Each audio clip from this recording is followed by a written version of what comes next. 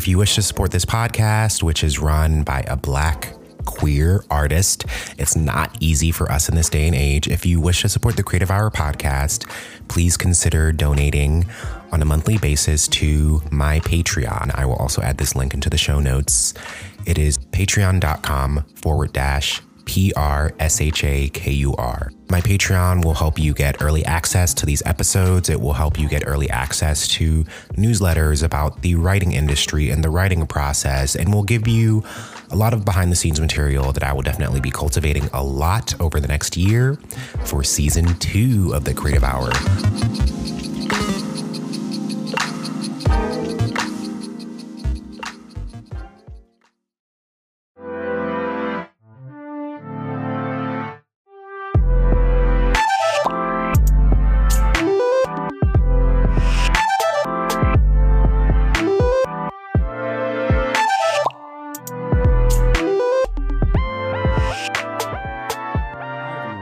This is Prince Shakur, your host of the Creative Hour podcast, which is broadcast through Verge FM, an online DIY radio station based here in Columbus, Ohio.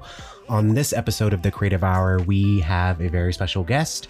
We have ELI HILLER. ELI HILLER is a Filipino-American documentary filmmaker and photojournalist that is a Pulitzer Center grant recipient. His video and photo work spans from North America, from Ohio to the West Coast of the US to Central America, to a thick stack of work that he did while living in the Philippines for 3 years. And one of the reasons I wanted to talk to Eli especially is because as a person in my life, he basically, to me, kind of represents what a modern kind of POC journalist can be, whether that be the different kind of assignments that he's chosen over the years, his ethics around travel, just his commitment to his work and how he shares space with people.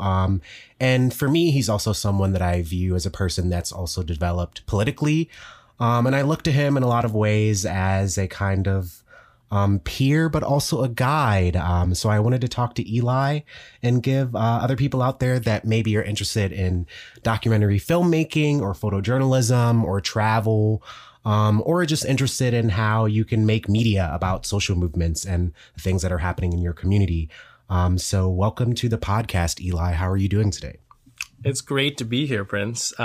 This is wild. I've seen you continuously work on this podcast and kind of workshop it for the past few months, and to see it all come together has just been great. I've been watching and listening to your past podcast and really excited to be here. So thank you for letting me on here. Thank you. So there's 2 ways I kind of want to start.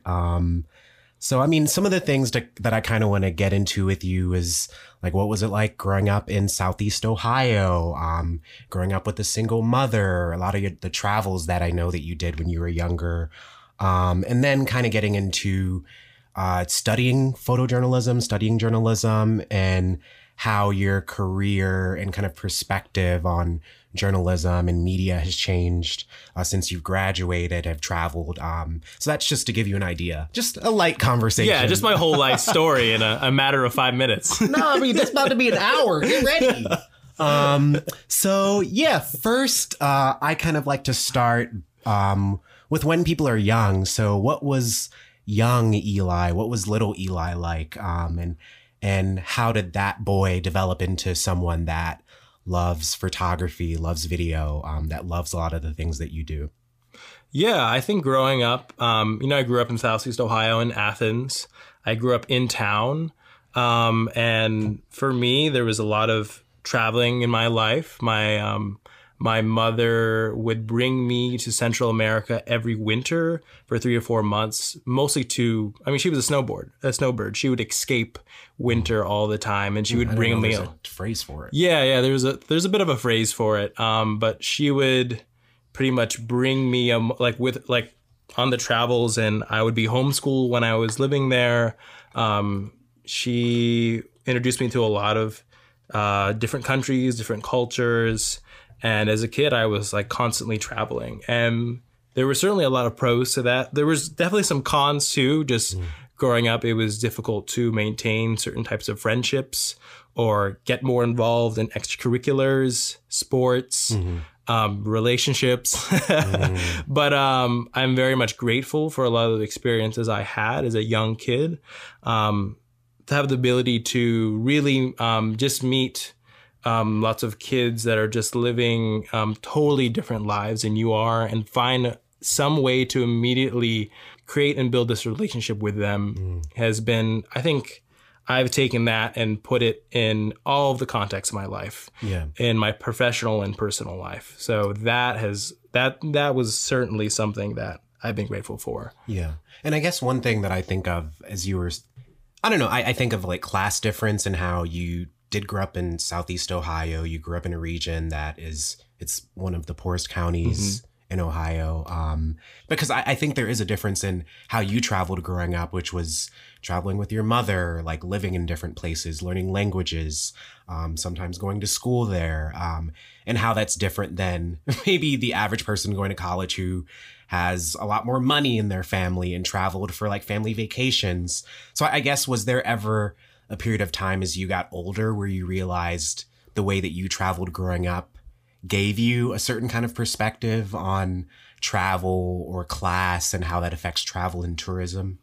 Yeah, certainly. I think I was lucky that my mother she's never been rich. She probably has never made over $25,000 a year as a carpenter and like a landlord in Athens. But she was incredibly frugal, and we just didn't spend money on things that most families spend money on. Christmas? We don't really do gifts. My mother, I did thrift stores for most of my life. Okay. The only really major toys I had was I had a Game Boy, and that was that would just entertain me for hours, and some video games. But in general, we didn't have, I'd never thought we were poor, and I don't think we ever were, but we were very much like a kind of lower class generally. And it didn't really strike me, I feel like, until I moved to California, what wealth really was. But kind of getting back to the aspect of travel. So we didn't have wealth, but we had time. We had the flexibility to leave for 3 or 4 months and really kind of invest and develop our ability to learn different cultures and go abroad. And yeah, I think that felt that was the norm for me. And to be honest, just traveling with other people has made me realize, oh, this is not how people most people travel, because they only have a few weeks to really take a vacation. They want to fit everything in that tiny take as many photos as they can. Right. And I think you cannot divulge a whole culture, a whole people in such a small period of time. If you really want to get a culture and get a sense of what it's like living in a place, you have to be there for 3-6 months. Yeah. Right. So something around there. And were those the kind of trips that you were doing when you were younger? Trips that were that long? So we would do I guess it's like slow travel. Yeah. What we did is there was this from the age of 7 to 13, we would frequently go to this town in Belize. It's Keycocker Ambergris. It's pretty much this. It's a pretty popular tourist destination for a lot of Americans. It has very strong Caribbean vibes. There's a very strong Afrocentric culture there.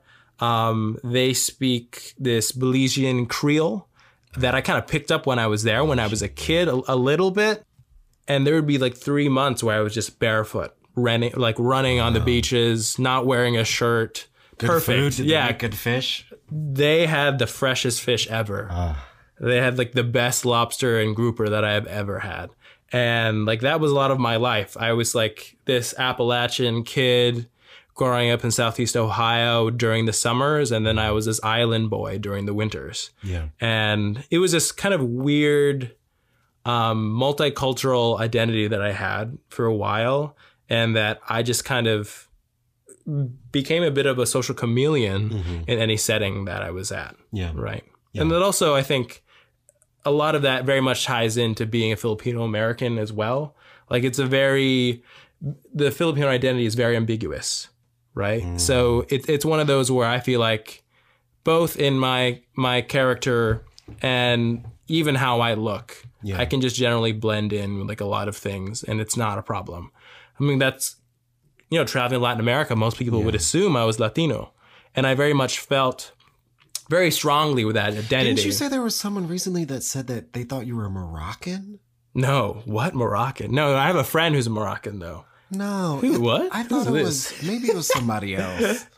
But yeah, there's. Okay, yeah. There's been people that have said like, oh, I thought you were Arabic or something. That definitely happens. But there's been many situations where like I have felt Latino. And I even joined the National Hispanic Journalists Association because I was living in Latin America for a portion of my life, and I very much still identify with that, with the Latino people and Latino culture and the narrative. Yeah, and certainly as like a Filipino-American, Spain colonized the Philippines, so the United States. So there's a lot of, I think, things that we intrinsically are very similar in many ways. Yeah. So. Okay. But more so that I had traveled there in my youth. But yeah, I kind of want to pivot more into, since this is a podcast about like creative moments that have like shaped us. I mean, can you talk a little bit about how you got into photography, what attracted you to it, and what it was like studying photojournalism? Because you went to Ohio University. That's where we met. Sure. I originally got into photography in general when, I took a road trip with my best friend and his family to Yellowstone National Park. And, we drove from Ohio to Yellowstone. And, it was a trip that probably took like a week. And my mother had lent me her digital Canon, point and shoot. And I just remember really just documenting the whole trip. And I just I loved just photographing every little moment along the trip and just kind of following that narrative. And that was just, it wasn't like these photos are great. It was like, I love the process of it. What parts of the process did you like? Combining adventure with something that gave meaning and purpose to it. It's like, I'm finding this, I'm exploring this per se. Yeah. And I still very much like that aspect of photography where I'm finding I'm going on this path or this light and just finding something more in myself about it and just documenting people around me. I just found it really fun and really invigorating. And so you photographed a lot there, and then what went into your decision to decide to study it? Was that a scary decision? Was it an easy decision? Yeah, after that trip, when I got back into Athens, I was like my best friend's father had told me you have really good eye, you have good composition, you should maybe explore this more. And I was like, yeah, I enjoy it, it's fun, I should. And there was a local photographer who he did a lot of art photography on plants, and he gave me this camera. Gave me another camera. It was a Nikon D70, and it's super old. It was the slowest camera I have ever owned in my life. Nikon D70. I had to look exactly. That's it. But it was probably 15 years old at that point. Yeah. And it was just an old camera he had and gave it to me. But with that, it opened so many doors to just photographing all the time. And I was lucky enough to realize that there was a great photography program at OU. And I kind of knew I was already going to be going to OU just for financial purposes. Yeah. And I was like, let me look more into this school. And then I reached out to them when I was maybe a sophomore. And they're maybe late sophomore year or early junior year. They're oh, and I was taking classes at OU because I was in the post-secondary program. Sophomore year, I was in. Yeah. Wow. You're also a year younger than everyone else. Yeah. But so I was taking college classes my junior and senior year just because I wanted to start getting credits out of the way. And I took the ACT and barely passed. Like, What'd you get? Got like a 22. Oh, me too. Yeah. Like it wasn't that good, but I had a good GPA. Okay. So What like was your GPA? in high school, Yeah. it was like a 3.9 or 4. Like I was, Oh my God. but it was like, yeah, it wasn't that hard. God. But because of my GPA, I was able to take college classes. Yeah. And honestly, those classes were easier than high school that first year. Okay. But I was like, oh, maybe I can take photo classes. And they're like, oh no, you can't do that until you actually finish high school. Okay. But like keep on photographing, more people. Because I showed them my portfolio, which at the time was probably like birds, insects, like maybe a few friends, some landscapes. Wasn't there that bloody photo? I remember when I first met you, there was a bloody photo of Tanner on your Facebook. Oh, that was like I was already in the program at that point. Okay, Yeah, that was like a portrait session. Okay. That was fun though. I like that. I was getting real creative with that one. Yeah, but that was my freshman year of OU. But before that, I really wasn't photographing many people. I was like, okay, I guess I gotta start photographing more people now. And I kind of started doing that, and then applied to the program. And I think it was announced that I got in. I think it was like maybe the second semester of my senior year. Mm-hmm. And I was in Costa Rica actually when I had gotten accepted. And I had done my interview with them, I think as well, when I was in Costa Rica, maybe like a few months before. Okay.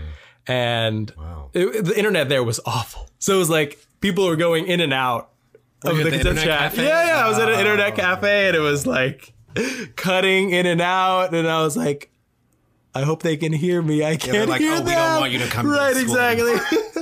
And then I think it was on Valentine's Day, 2012, like I had gotten accepted. Okay. And I was like, I was stoked. It was amazing. And what was your experience studying at OU? I mean, I know that you were a double major, photojournalism and geography, but I guess I'm more curious about the photojournalism aspect. What was it like studying that at Ohio University? Because it's a world-renowned program or nationally? Okay. Yeah. Okay.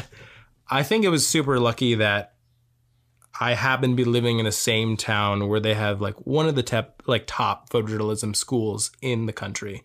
But I think there's so many people that go into the program not really knowing what they want to do. And that's totally fair. Like the age of 18 or 19, how can you really know? Like, oh, yeah, I want to be a photojournalist for the rest of my life, right? So there's certainly a lot of people in that program at first that are like, what is this? Like, do I like this? Yeah. But what is really nice about having a 4-year program like that is like you can really dig deeper into your process. And I think that's why I would prefer the undergraduate program over like the master's, because the master's is like it's like within 2 years, you're taking this whole program and like just like putting it all in one thing. Okay. And it's just like so much because a lot of the professors just had so much knowledge that they're putting in there, whether it's photo story or editorial or news or video and audio. So it's very hands-on. Okay. What I love about the program is like, it's one of the most hands-on, I think, photojournalism, one of the most hands-on program that there is. And for OU, do you think, I guess I'm wondering why that is. And one thing that comes to mind is like the Post being a daily newspaper, but why do you think Scripps is more of a hands-on program? Like, why do you think they take that approach? So yeah, we're in a separate school, the School of Visual Communication. Okay. But it's still within the College of Scripps. Okay. Yeah. Okay. Yeah. But why is it so hands-on? It's hands-on because it comes to a lot of the background, a lot of the professors that are there. They don't want you just to learn theory. They have you out photographing every week and like finding stories, creating stories that are really, really unique, and are like kind of telling of what you're interested in. So it's a lot of busy work. I mean, it's a lot of like, you're out in the field all the time trying to find something, as opposed to be like, oh, this is like a really great photographer. Let's learn about the theory and concept behind that. And there's something to be said about that for sure.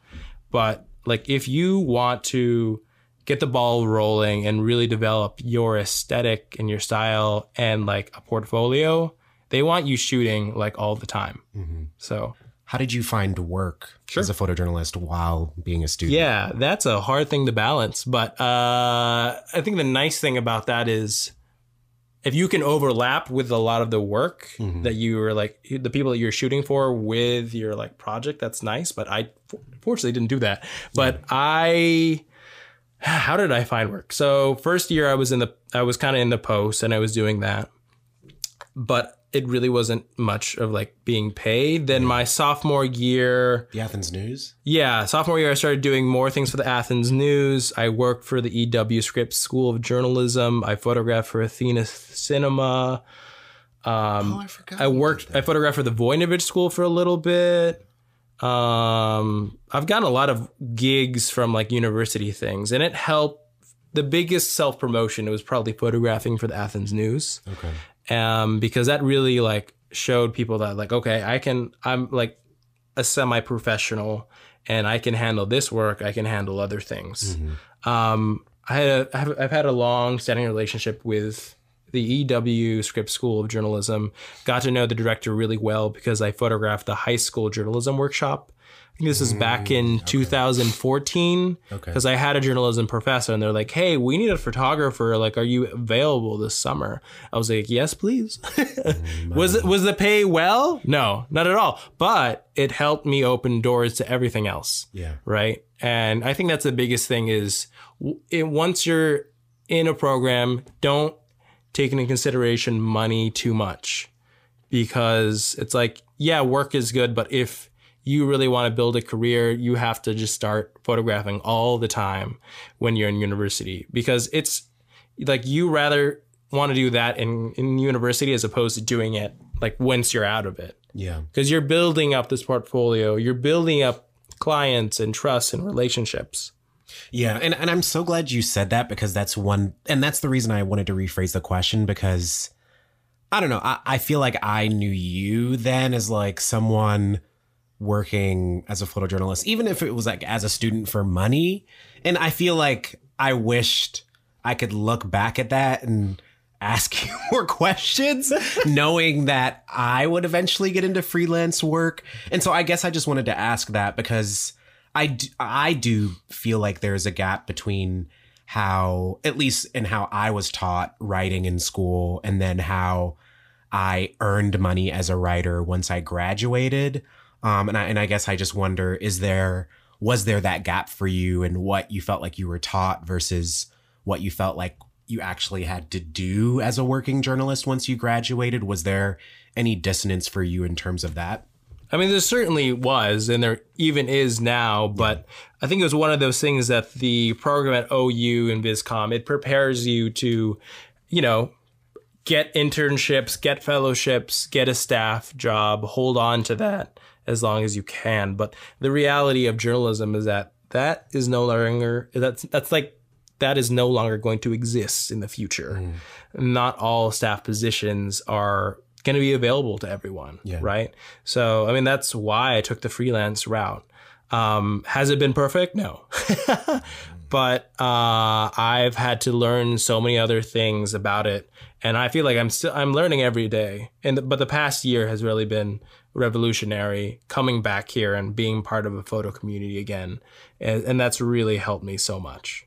But when I was researching you on Google, I research Eli every once in a while because he's a really good friend of mine. So if anyone's out there, YouTube Eli HILLER and you'll find his acting reel. Oh, no. I would actually, I won't put this in the episode. It's okay if you did. Yeah. Okay. Yeah. Okay, cool. Got your permission. Is like being a person of color and a journalist and like a young journalist today. And I was researching you and I found that you were interviewed for an article that came out. It was either this year or last year, I believe. And it's titled Ohio's Whitest Newspaper. Oh, no. So just through knowing a little bit of your history, you graduated from Ohio University in 2016. You said, I was taken aback. And this is in reference to an experience with a microaggression that you had while working at a particular newspaper. And you said, I was taken aback. This was my first experience in the field of professional journalism. My first big opportunity. The first thing I heard was, oh, you're brown. I wanted to challenge the narrative of whiteness that Columbus and even its name represents. I thought, I'm probably not going to be doing the stories I want to do. That was a concern from the get-go. I don't know. I think it's really important for journalists or people of color who work in media to be able to be really transparent about these experiences. And I'm sure that happened. And from my understanding, you didn't speak up about it right away and you needed time to process. What would you go back and tell that 2016 ELI / what advice would you give to journalists of color who are entering the field now? Whew. Man, that's a hard one because it's like, I don't know. Even now, I don't know what I would tell my 2016, 2015 self when I was interning at the Dispatch. Like, it's probably going to be fine. Just like, keep on doing what you're doing generally. I would say things have majorly changed so much in the past year. At least people are trying to change their image about how they represent themselves in the journalism field. Do you mean individual journalists or newspapers? More so institutions and newspapers. Like there's huge push right now towards creating diverse voices that are telling a variety of stories. It's so interesting to see that because like this is what I wanted like 5 years ago. And now it's just like, oh, okay. It's got to take the death of like the brutal lynching of someone to make this happen. Yeah. Right. It's unfortunate that that's happening. I'm glad it's happening. I just wish it happened for more holistic reasons. Right. I don't think it's the end all be all just because sure you can hire you can start hiring like journalists of color, photojournalists of color, and like editors, but it's more of the power structure and economic. Who's investing? Right. Who is making the decisions in terms of like, I don't know, like what kind of coverage that particular publication wants to do. Certainly there's that. It's for me, I see it more of for me, there's more of a historical element and like socioeconomic. It's more like people of color, they don't see journalism as a career to put their money into. As in, you have first generation immigrant families. What are they telling their children? I'm a doctor, lawyer, or work in STEM. Right, exactly. And that's all fine and good, but they're not telling people to pursue creative fields. And even if you are interested, you're incredibly dissuaded by your family. Yeah. Like, is what I've heard from a lot of journalists of color. I think I was almost lucky that I'm a Filipino-American. My mother's white. Yeah. She never even thought about it. She's like, do what you want. Yeah. Right. But it's also, that's one aspect of it. Certainly you have family. Then you have just in general, like the amount of money it takes to put in a career where you have to buy thousands of dollars of equipment. It's not easy. Yeah. So there's that as well. And it's like also then it comes to representation. How many people of color see other people of color that are in that field and position? Like if you can't see yourself in that, how can you ever achieve that? Yeah. And I guess it's interesting to think about because I'm thinking of, I guess when I was graduating, I didn't really have an idea of what it was like to be a Black writer. I think I was learning, but it is interesting for me to think about it in terms of my senior year was when I was working for the Athens News. And I think I'd written my first it was my first piece of like journalism. I don't even know if it was for an Athens News catalog. I interviewed like a local business owner, but it was my first time writing and getting paid. And if I'm looking back, the only journalist I had an idea of who was Black was Wesley Lowery. What would it look like for people of color to grow up and to see art or being in journalism or to see that as a viable industry? Like, what do you think would have to change? I mean, it's a big question, but I guess I think about it a lot. And I was being interviewed a few days ago, and it's something that I talked about a lot. But I wonder what that looks like for you, especially, like we're going to talk about it more later, but like you lived for 3 years in the Philippines. Like, I'm sure that gave you like an even deeper kind of perspective, but what would that look like in your mind? I mean, in short, it's like the industry as a whole has to change. There has to be an economic model that can support diversity. And right now with like, I think the United States as a whole and capitalism is just not working. So I think there has to be a whole shift in how, like, what the economics of journalism is for the United States. I'm not exactly sure what that looks like. It could be looking at Nordic states in Northern Europe and looking at how they are like funding journalism and seeing it as like a social good. It could be that. That could be like definitely a step in the right direction. Or does it mean like some form of state media where people are certified journalists, and that carries some weight and like heaviness, and like that could certainly like bring in more diverse voices if you have an economic model that can really support people like in a career like that. If we're talking like full-time jobs, right? Yeah. Because right now it's like people they're definitely more willing to go towards a freelancer route because they can do the work they love and then do corporate and client work to support that, right? And somehow find a balance. I think that's what it is for me right now. But I totally realize that people aren't as crazy as me to like spend all that energy in both of those like fields and really diversify your income. It's not easy by any means. So really, you just have to make it easier economically for journalists before we can get this full diversity. I think right now there's a lot of efforts that are happening, though, of course.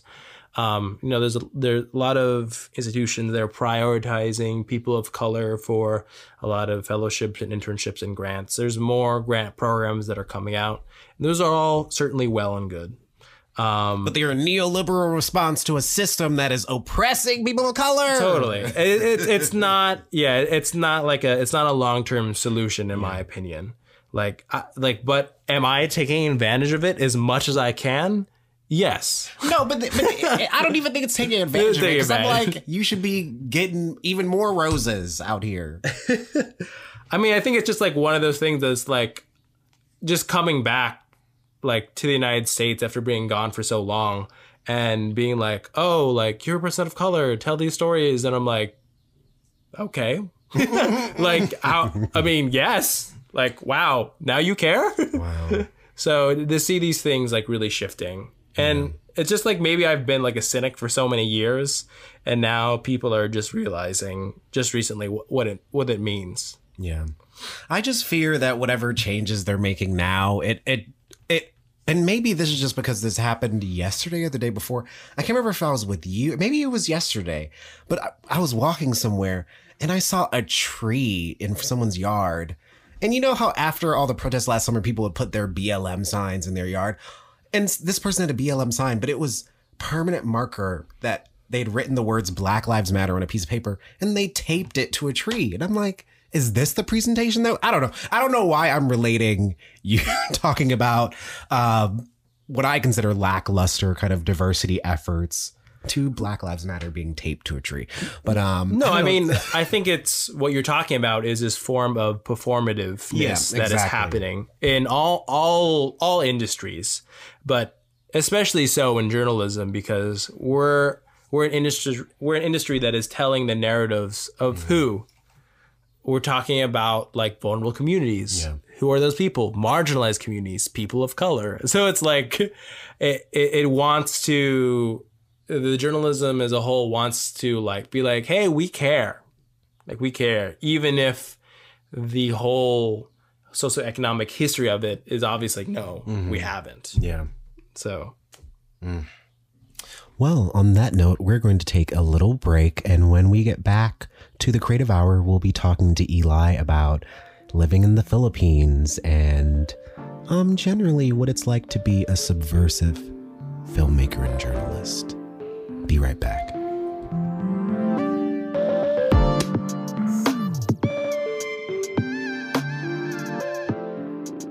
Hello, this is Prince, and I'm the host of the Creative Hour podcast, but I'm also the person kind of chiming in, answering the question of what do I respect about Eli and his work ethic? Almost an impossible question to answer, because when I met Eli, I think I recognized in him the thing that I always want when I meet new people, which is this person is going to change my life. He eats healthy. He is just a really hard worker for the things that he cares about on a level that sometimes I'm like, you can calm down, you can chill out. But seeing that work ethic and being able to be a part of it through like the video work that we've done together or just talking about our careers, I think him taking himself and his work so seriously has compelled me to do the same for my work. And him challenging me has helped me get into video work. It's helped me travel, go to other places. And I think knowing someone that lives in a way that I want to, and we can reflect each other and be friends and also challenge each other. I don't know. It's one of the few relationships in my life where I know like we're good. And yeah. And he speaks different languages. He travels. I don't know. And I think the biggest thing for me that I admire and I kind of want more in myself that I see in him is that I think he just has a kind of internal compass that a lot of people in their 20s who are starting out their life just don't have. And I think he shoots off into the world and he figures things out. And that is something that a lot of people don't do. So love you, bud. Love you, Eli. And let's get back into this episode.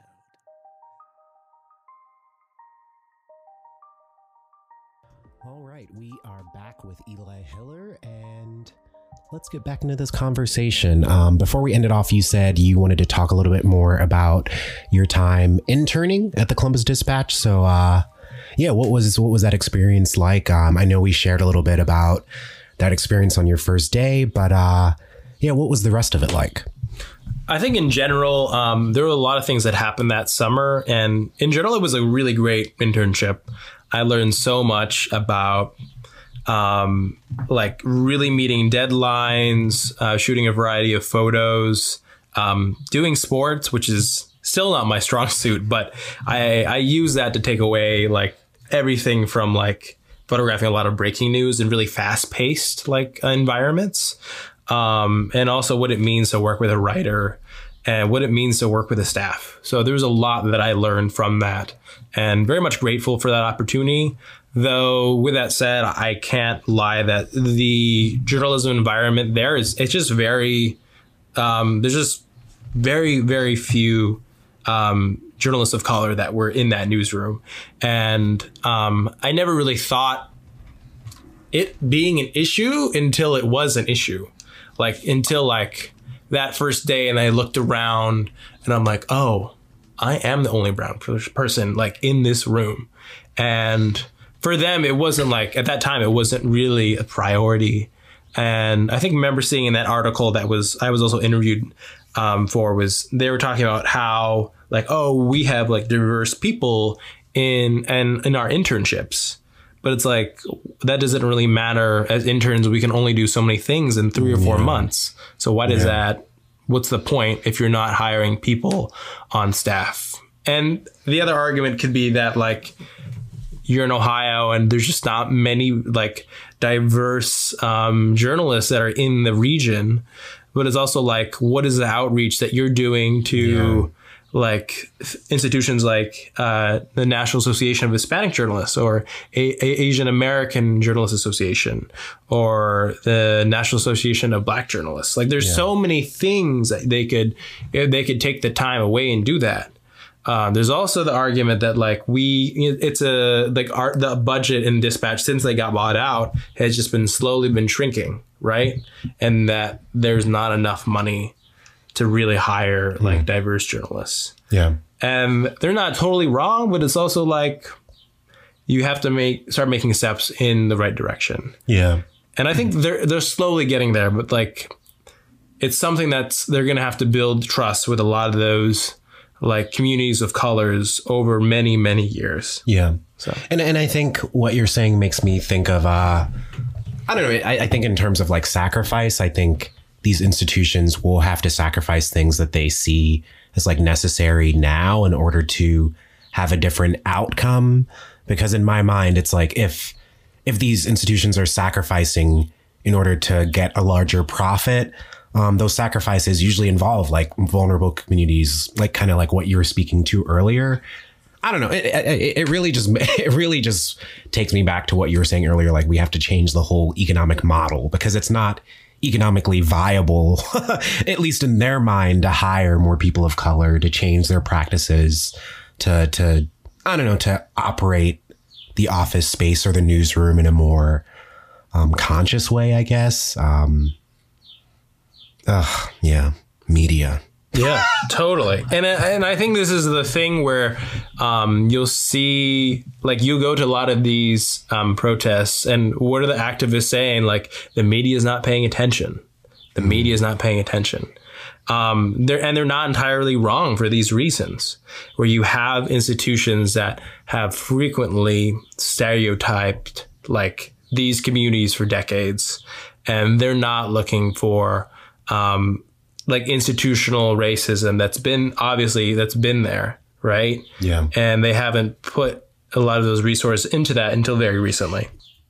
And so you interned for the Dispatch in the summer of 2015. Oh, 2015. Then I interned for the Sacramento Bee the next summer. Okay. Out in California. Okay. So, I guess I kind of want to shift into like, what working as a filmmaker, as a photojournalist was like after college, and I guess particularly through the lens of everything that was changing politically. And so I don't know, like I guess I just remember like when the 2016 election happened, I remember you talking about photographing in Oakland. Yeah. And so I guess I'm just curious, like what did that period of time represent for you as like someone who was early career? And then I guess I'm curious like how that space and time fed into you going to the Philippines and deciding to live there. Of course, when Donald Trump won the presidency in 2016, the whole world was pretty much shocked. I was not alone in that. Where were you when you found out?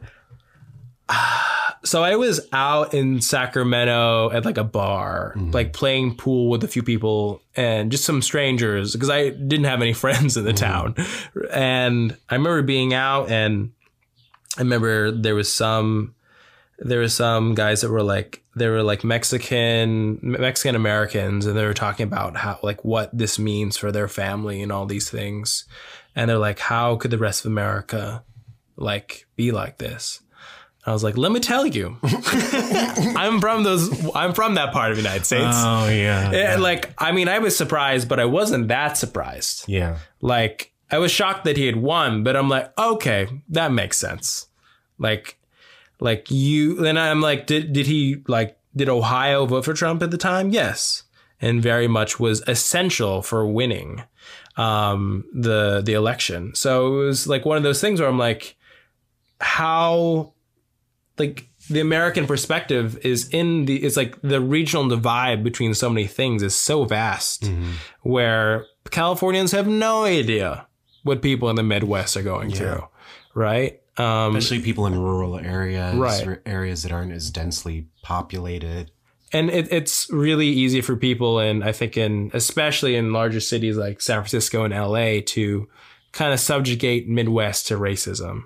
Yeah, you remember when we went on that road trip and we met up with those people from Tinder, and what did they say to us? They were all people of color, and they said, Ohio, isn't that where the racist people live? And I'm like, we're all people of color. Exactly. So it's one of those things, like, you're not wrong, but it's like, if you just like put us all in this tiny bubble and assume that we're like this, like, we're not having a more complicated conversation about like all the different identities, regional identities that exist across this vast country, right? And I mean, I think that's how the United States has been for so long. It's how it was in 2020 and during that election. It's like we're all just playing into this like working middle class, or we're playing identity politics, right? And I think that's something the United States as a whole needs to get over at some point. Right? How do we bridge those barriers past that?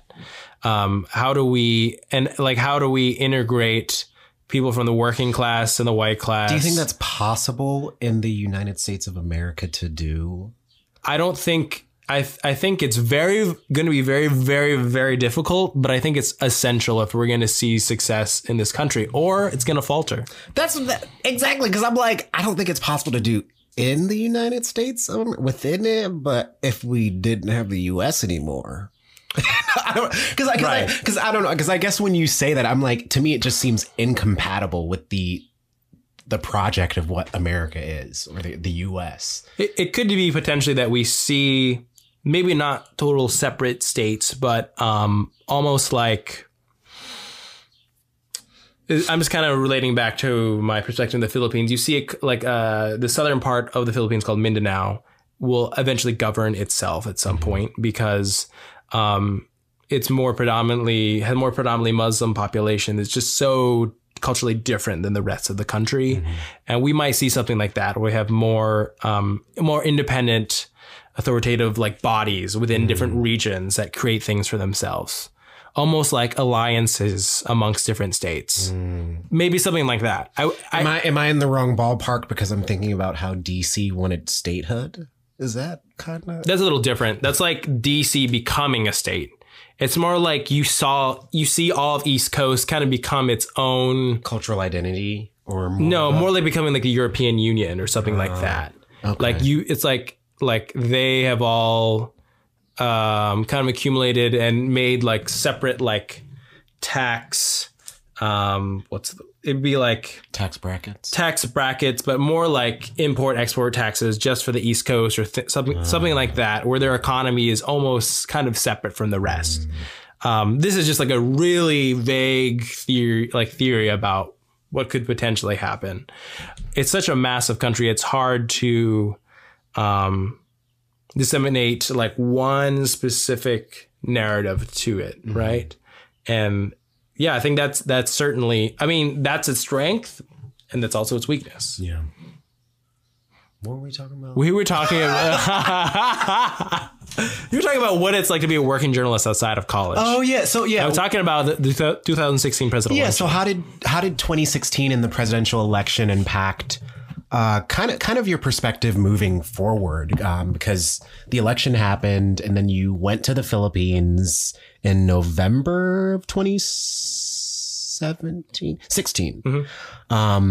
And so what was your headspace? And yeah, just, I mean, what was going to the Philippines like, and kind of experiencing those kind of first moments of what would be the next 3 years of your life?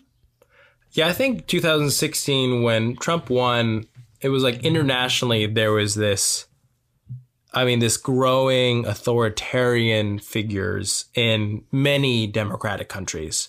Brazil, the Philippines, the UK, I think Germany at the time, and maybe a few others. When did Modi get into power in India? Yeah, he's probably in that same same time frame. But I kind of knew going to the Philippines it was going to be something like that. Because I had read about Duterte. I had seen a lot of the EJKs, or the extrajudicial killings that were put on by the police had like started, and that I think that ended up in a huge New York Times article, and I was like, I'm going to this country. And like I had been like planning on going for like 6 months. And then I was like, wow, I'm going there, and this is what I'm gonna like I have no idea what to expect. Really. I think I remember reading that article, and I remember thinking, oh my God, I'm black and I'm going to another war on drugs. Right. But like, you want to talk about a little bit like what was it like being in the Philippines, or more like what part of it? I guess the latter part of my question was like, what are the moments that stick out to you about those beginning months, like that first like half a year to a year? Like, what sticks out to you now that you're not there anymore, now that those 3 years are done? I entered Philippines at a very strange time where politics were just shifting wildly. There were human rights abuses happening left and right. I was like my politics and my understanding and history of the Philippines, it was just like, it all happened with this time span of like 6 months. It was like a crash course of like Philippine history, where I got there. I traveled for a little bit, traveled with you, and then we continually met activists that were going out there, like talking about housing issues, land reform, socioeconomic things, and like the war on drugs, right? And I think it's really easy as an American to look at that country and be like, this is the one thing that's happening. But once you're there, you can see the tie to everything else because of the colonial history of the country and how it's all happened, how poverty has pretty much been like inescapable for a majority of the population, and how that has really like affected everything else in the country. So going there, I remember in the first, like some major events that happened, I remember, I think it was in May, I had been volunteering for like this kind of alternative media org there. And like, I remember hearing on radio, like the President Duterte had declared martial law in the state of Mindanao, and in the whole state of Mindanao, not just Marawi, which was the city that was under siege by a lot of the Islamic extremists of the Maute clan, from what I remember. And that was just, I remember we were in their office, the radio was on, and it was just like dead silence when President Duterte like made that declaration. And that was like, wow, this is like the 1980s. Yeah. And that's like harkening back to the Ferdinand Marcos era where martial law was also declared. So I'm like, here I am. Like, I've only been in this country for 5 or 6 months, and it's just like, this feels like the beginning of something like that is going to be historical. And then a few weeks later, they're like, hey, we're doing a trip. Do you want to go? And I ended as like someone who only been in the country for 7 months who didn't even know the language. I was like, yes, how can I not go? Yeah. And then I remember going through numerous army checkpoints, maybe 3 or 4, to get to the outskirts in Iligan, where there was like hundreds of thousands of refugees or IDPs, internally displaced people that were in all these camps scattered around a lot of the rural areas of the city. And it was kind of through that trip, I found my people and kind of like where the direction of my career was headed. I remember meeting several like activists, artists that were there. They had started a group of artists that were speaking out against the war on drugs, and they had like some family roots that were in that area, and kind of through that found a lot of my closest friends. What did it change in you to live in the Philippines, to learn how to speak Filipino, Tagalog, to work there? I guess I relate to what you're saying in terms of like how I view Jamaica, and how growing up, I always only had like my familial kind of connection there. And then as I got older, and especially in college, like seeing white people with dreadlocks and listening to Bob Marley, like there's that side of it. But then there's the side of Jamaica that I know people see as like ultra violent, and there's only one image of it. I know what my relationship to Jamaica is. If you could describe it, what is your relationship to the Philippines? I think my relationship with the Philippines is, it was this time and space where I was able to kind of step out of my comfort zone as a like an artist. I mean, previously I would never even express myself as being an artist. Just because as a photojournalist, I think that was the one thing at OU. It's like, you're a photojournalist. Like you're not really creating art. You're like visually communicating something. And I was like, yeah, that's it. And then like when I got out there, I was like, oh, there's so much more to what this is. And I think really seeing like the experimental side in Manila and getting in those spaces where art can be whatever you want. And that blew my mind. And like that very much had an impact on my aesthetic and where I kind of see like my kind of career going, and I'm more willing to dabble into things that I previously would never have done. So I think that experimental art scene, and like a lot of just surrounding myself with people that were exploring that, even if I come from this very like maybe a conservative photojournalist background about like, this is how my vision was. And I was like, okay, maybe it's not. Maybe I've like kind of discounted what art was when I was here in the United States. And then being in a place where the art scene was so strong, I was like, you know what? This is really cool. Yeah. Like, I want to do something. I want to be a part of this community. Yeah. So there is that's one aspect of that for sure. The second is certainly like my own personal politics shifted so much, and that it was like, I think it's one thing if you are like studying theory of like socialism and things of that nature and have like academic conversations. It's another to see like millions of people be impacted by the evils of like neoliberalism and capitalism, like in your everyday life. You're in like terrible just traffic all the time. You see the amount of homelessness everywhere, and you just see how people are just trying to survive, right? How forgotten people are in a lot of ways too. And to see Philippines is the weirdest place. I've never been to a country that has such an economic disparity. Like I would hang out with like, you know, kids that grew up rich, like that their families had millions of dollars, owned some of the most like well-known companies in the country. And then the next day I'm at some like rally with like children that own nothing. And they've been living in this shack for their whole life. So yeah, that's always devastating. That first year. Yeah. But what hurt the most for me is when I realized that like I had reached this level of empathetic burnout where it was at the point where I had gotten used to it. And that was like, oh fuck. Yeah. And when you reach that, you're like, you need to take a step back from it.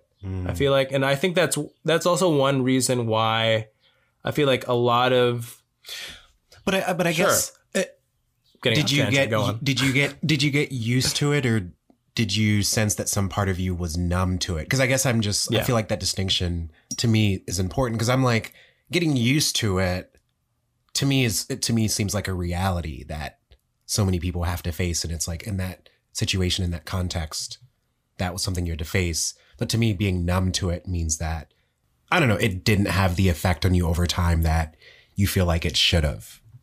Yeah, I think it was like there was a point where I was used to it, but then it got to a point where I was getting numb to it. And I was like, this is bad, right? And I think a lot of it also had to do with a lot of my work wasn't really kind of centered on a lot of these people, or I just didn't see a lot of the impact of my work when I was there, right? And I felt maybe uninspired and unmotivated to create like more work around that. And I was, you know, it was also more so because I was incredibly broke for a good like half of my time living there. Yeah. Where, you know, there were times where I'm like, okay, am I going to be able to pay next month's rent? But I guess also you don't. Yeah. But maybe we should just be hella transparent. But like, what does broke living there in the Philippines mean? Because I feel like people here might listen to it and be like, they're like, oh, I have $5 in my bank account. I don't know. I'm just like, I really want you to be real about that, because I feel like that's something people are like, oh, you're broke. For me, it was like I was living 8,000 miles away, and there was a point where I'm like, oh, I have like $50 to my name, and like my rent is like $250, and then like my landlord's like, hey, you didn't pay last month's rent. But I was like, yeah, I have something coming in, but it hasn't come like out yet. Like they haven't sent me the check, but I swear I'll be able to pay it back. They're like, okay, we want you out like next month. And I'm like, how am I starting my life with a negative? Right. And like I had some credit card debt when I was out there, and you're like, what do I do with this? Like, I don't know. And like, in those moments of like survival, like you're just like, I can really only think about myself, which is really unfortunate because I didn't want to be in that situation, in this scenario. And certainly there was a lot of stresses with that, but certainly there was also a lot of lessons I learned, right? I mean, like being broke and poor makes you realize, okay, I don't want to be in that again. How can I like maintain this like resiliency?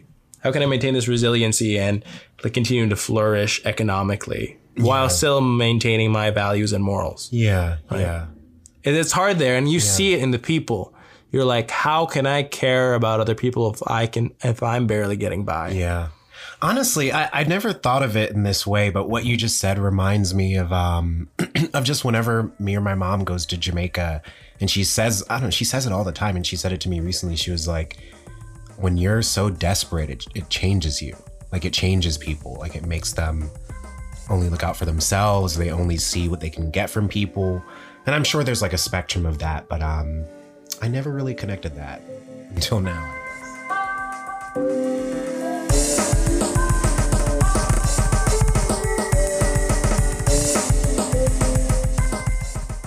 Thank you so much for listening to part 1 of this month's episode.